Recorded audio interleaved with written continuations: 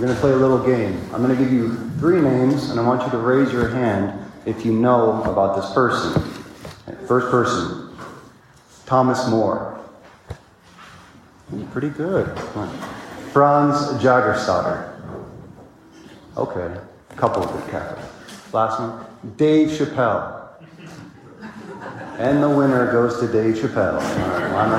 Welcome to the Catholic Church. 3 different men, 3 different times, one very important virtue that they all had in common: integrity. It's a true story. I was in here and praying the other day for you guys, asking the Lord what He wanted me to preach about. I couldn't stop thinking about Dave Chappelle. Usually when that happens during my holy hour, it's because I can't get one of his jokes out of my mind, and it's a distraction. I have to fight against it. But this time it actually felt like it was coming from the Lord, which surprised me. He doesn't usually talk to me about Dave Chappelle. But if you don't know about Dave Chappelle, he's a comedian, one of the most famous comedians for the past 20 years. He made the Chappelle Show on Comedy Central, wrote and acted in several movies. Then, at the height of his career in 2003, he was offered a $50 million deal to sign on with Comedy Central at the height of his fame as one of the most famous comedians in the game at that time. And he walked away. No one knew why. Tabloids slandered him, said that he was drug addicted, that he had become crazy, or just couldn't handle the stress of all the fame. Some personal problem that he had to overcome. And so he left everything and he went to Africa to kind of rejuvenate. But why did he do it? So he came back sometime after that, and he gave an interview. He said that when he knew that he was getting successful, his father really believed in him. And his father called him to the side one time and said, "Look, name your price at the beginning. What you're willing to sacrifice in order to get what you want. If the price ever gets more expensive than what you named, you get out. Basically, don't sell your soul to buy your dreams." So when the price was raised even to $50 million, and yet he felt like his soul was being little by little taken by the industry, that he was no longer free to be who he was, he did what very few of us would ever have the courage to do. He walked away. And that, my brothers and sisters, is integrity. That's why we look up to someone like that, because we know how hard it would actually be to follow that. And life is about integrity. And integrity is knowing what lines you're not going to cross. The non-negotiables in your life. It's knowing when the price gets too high and you can pull back. It's like that in relationships. Most people, when they enter into a relationship, have lines that they say they will not cross, right? And if you don't have lines, obviously you're going to fall for anything in time. But ask anybody who actually shows up to their wedding day and they've preserved themselves for their marriage as a couple. Think about how many times their lines had to be tested again and again and again. And that's why a lot of people, they're afraid to make the lines. Because once you make a line, you know that you're going to have to battle to protect it. And that's what so much of life is about. Knowing the lines that you're making, the non-negotiables, and then you have to fight to protect those lines.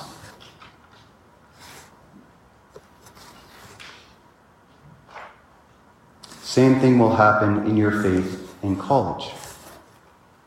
The lines of what you believe, of who you are going to be tested again and again. And that's actually a really good thing.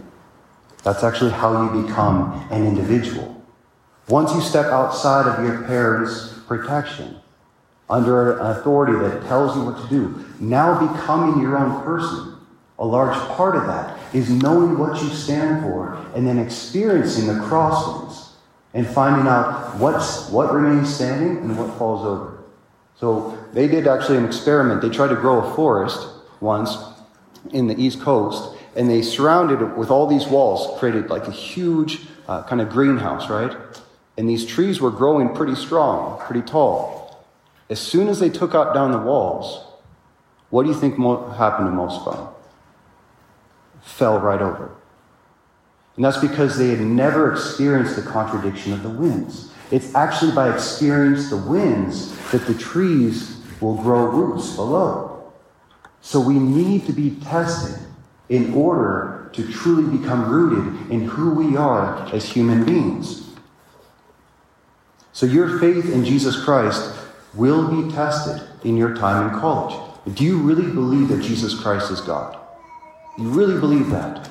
With everything we know now, with all these religions out there, you stake your life on one man's word. That's going to be tested.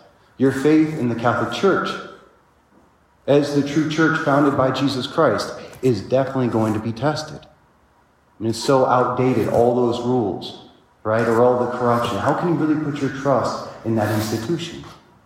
And your priest at DSU, he's a lunatic. How can you trust that guy? That's going to be harder to argue against. You just have to walk by faith on that one. Your moral choices as a Christian in this time is definitely going to be tested. The more you stand apart from the people around you because of your faith is going to test you. Why can't you do that? Everybody around you is doing that. What makes you so different? But it's in that contradiction that you really get to understand who you are and what you stand for. And that's actually where the relationship with Jesus Christ builds in us, through the contradictory winds that we face. And that's why you should never be afraid of the adventure that you're walking into. It's actually the most important step of our life. And it's okay to fail. It's okay to fall. That's a part of it too. And it's through this contradiction, that's where you're discovering who you really are and what you stand for. And that's why God never protects his people. He is not a very protective parent. Right? He'll take us in, but what we see him doing over and over in the scriptures is testing us and pushing us out and saying, live. Go out there, but stay faithful to me in the midst of it. That's what he did to the Israelites. He pulled them in the desert to make them his people, but he didn't keep them there. Then he sends them back into the city. And he gives them a word through Joshua. If it doesn't please you to serve the Lord, decide today whom you will serve. The gods of your fathers that served beyond the rivers in California and Colorado. Or will you serve the gods of Boise, in whose country you are now dwelling? But as for me and my house, we will serve the Lord. See, no one can make that choice for you. That's what's so beautiful about it. That's what's so beautiful about being on your own. I was talking to a young man at the gym the other day. He said how difficult it was for the first time to be away from his family. It is. Again, it's that's where you become your own man, your own woman. You find out what you stand for in life. That's why it's so necessary to feel that pain of isolation when you step outside your parents' house. Then you get to really realize who you are. And no one can give you integrity. Dave Chappelle's father, he could give him a word, but that word would be tested in his own life, and he had to make a choice. I don't think anybody would look at his life and say he made the wrong one. That's what's admirable about it. You know, Thomas More, that other one, he was put to death in the 1600s in England because he refused to assent to the divorce of King Henry VIII, when everybody around him in his country followed it. He was one of the only ones to stand against it. And because of that, he was martyred. Franz Jagerstatter, he lived during the Nazi uprising in Germany, and he knew that he couldn't swear loyalty to Hitler.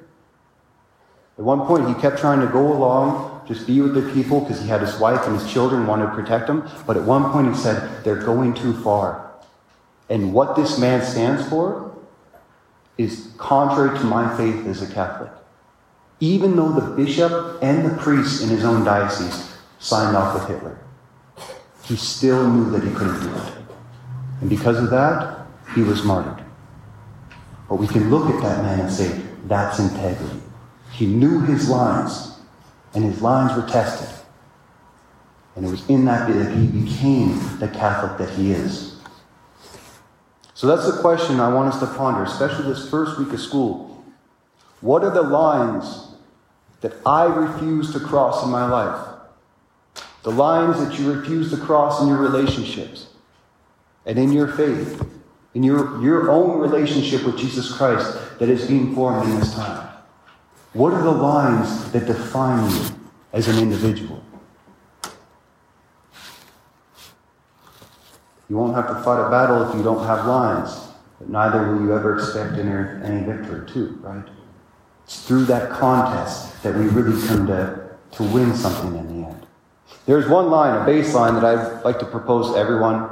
It's actually not my line, it's the Lord's line. That's actually my only job, to tell you what the Lord himself commands. And so one really important line, I think the most important line to commit ourselves to when you begin something new, it's the third commandment. Thou shalt not kill. That's a joke. You would know that if you knew the math. That should be easy for all of us. Keep the Lord's Day holy. Every Sunday, commit yourself to Mass. Sounds really small, huh? Let's get. I promise you that's going to be the first thing that attacks you when you get here. The amount of things that come up and get in the way on your Sunday worship. One woman, I was walking, I had my collar on. This was in a different place. She stopped me on a Monday, and she goes, Father, I need to go to confession to you. She's like almost in a panic. She goes, I'm so glad God put you here. I need to go to confession. I said, okay. And she goes, I missed Mass yesterday. I said, okay, well, God bless you for really wanting to get back to the Lord. She says, no, I needed to confess this right away because I was telling myself that it wasn't a big deal. And I've seen so many people around me who say it's not a big deal. And I knew that if I didn't go to confession right away to admit to myself that it's not okay for me to miss Mass, that little by little it's just going to keep going. That was a woman with integrity. She knew when the line was crossed that she had. She's like, I got to go back right away. So no matter what happens from Monday to Saturday in your life, you commit yourself to coming back here every Sunday. And I promise you, you will keep your faith. If you fall, go to confession and begin again. Seems like a small act. It's one of the most important resolutions you can make right now. But I promise you this, if you resolve to come back every Sunday, it does not matter how many times you may fall or how many ways, the Lord will keep you going throughout the week. You hold that line, you will hold your integrity. Some of you thinking like Jesus' question, does this shock you? Some of you may be thinking like the Jews, this is a really hard saying. Who can accept it? Mass every Sunday. It's not that big. But if you're able to do that, you know your line, you protect it. And we too will be able to say like Christ with St. Peter, when everyone around him in that gospel was walking away, returning, it says, to their former way of life and no longer accompanying Christ. That's what woke me up in my college days. Every single Catholic friend I had within the first year stopped going to Mass. No longer accompanying Christ. But if we stick to that, we too can say with Peter, Master, to whom shall we go? You have the words of eternal life. We have come to believe and are convinced that you are the Holy One of God. And if you hold that line, my brothers and sisters, I promise you, you will hold your integrity.